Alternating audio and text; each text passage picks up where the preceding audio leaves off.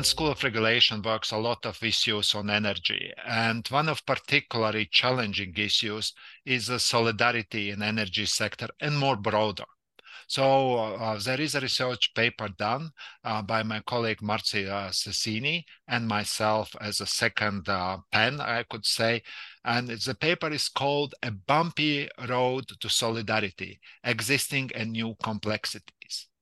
I know that Marzia has worked with this issue for quite a time, so it's not the first paper that she looked on solidarity issues. Marzia, in your research, you have been very committed to the issues of solidarity.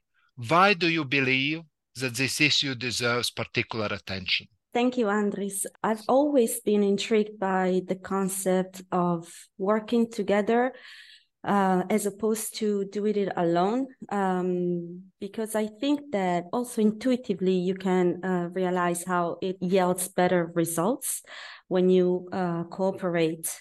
So to me, it's a very rational choice to begin with, but I wanted to see if that could be also quantified in a way.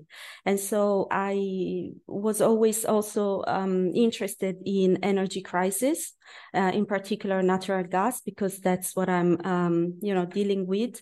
And so when I tried to quantify the concept of solidarity, what came to my mind was like, what if we have an high impact, low probability event, which these events are sort of like mega disasters that never happen, but when they happen, the disruption is really strong. And so there is a need for policy intervention. And we have experienced that currently with the crisis. So with those events in mind, I wanted to quantify solidarity with the use of strategic storage in a coordinated way among member states in the EU.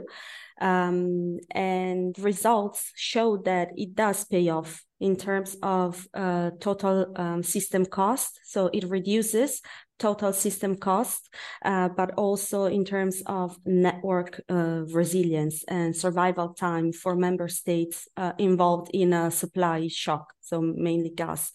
So I think that it's a venue worth exploring, and I also have the feeling that the sentiment of the EU goes in that direction. Okay, we have these solidarity arrangements for quite a time.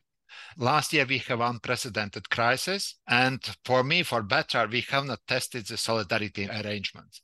But if these things would not have been going so well, would the arrangements that we have now, well, we have had at that moment in place, would save us?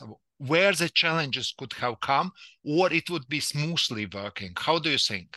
It's a $1 million question, Andris. But as you said, we didn't have time to test the measure that were implemented lately. But if we look at the past, each incremental step that the EU Commission has taken in the direction of energy security has put us a step closer, I would think, in avoiding a total collapse of the energy system. And so I'm thinking of reducing import dependency with Regulation 994 of 2010 to the introduction of the bidirectional capacity, the N-1 standard, the concept of vulnerable customers, and so forth, so on. So there is a lot that has been put in place over the years. What I might say is that I have a feeling we are always one step behind. So each crisis has been a bit worse than the previous one, and we were not equipped to the fullest when that crisis happened. So that's So you basically support my thesis that better they have not been tested. Yes. And you immediately also went to the issues that, well, during the crisis, usually we improve arrangement. And there have been some arrangements additional made on the system in place, and which ones have been these arrangements, and how they have strengthened our solidarity arrangements. Are we now better prepared in case there is disruption of some strategic infrastructure, or there is global problem in a supply of LNG? Would we be better equipped for the crisis? Yes, I think this new solidarity provision are a positive step forward. Of course, we are better prepared in the sense that we are now promoting a culture of cooperation and unity in times of crisis.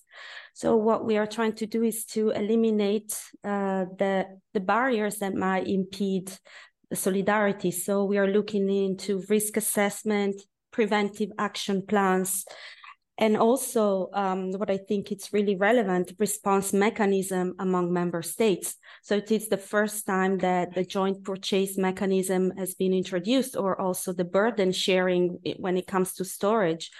Those are positive elements that have been added into the energy crisis discourse, but as with anything, there is room for improvement, and we have outlined that in our study.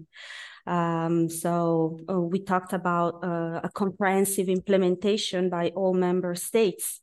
We talked about regional cooperation that needs to be enhanced among all countries in the EU, but also about the long-term strategy of energy transition. Because like when we talk about reducing dependency from other countries, then it impacts also in return energy security for us. But what I think it is crucial, and I think we come back to your second, comment, is that evaluate and assess is important, because if we put forward always, new steps, but then we never evaluate them and we never assess them to try to adapt and have like first best policies and second best policies instrument, then it's not worth, I think. So basically, you say stress tests are needed, really, at least to test as much as possible the arrangements in place, how they will work, what are the complexities coming out of it. And really, this is missing. Let's hope that EU institutions will do it now on the basis of new arrangements. And perhaps for energy, we could be slightly satisfied, at least for gas supply.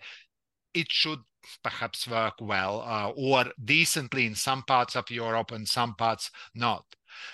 But speaking about solidarity, it's a lot of discussion now with migration. And if you would ask any Italian citizen, I think from 100 would say there is no solidarity in the EU because of migration crisis.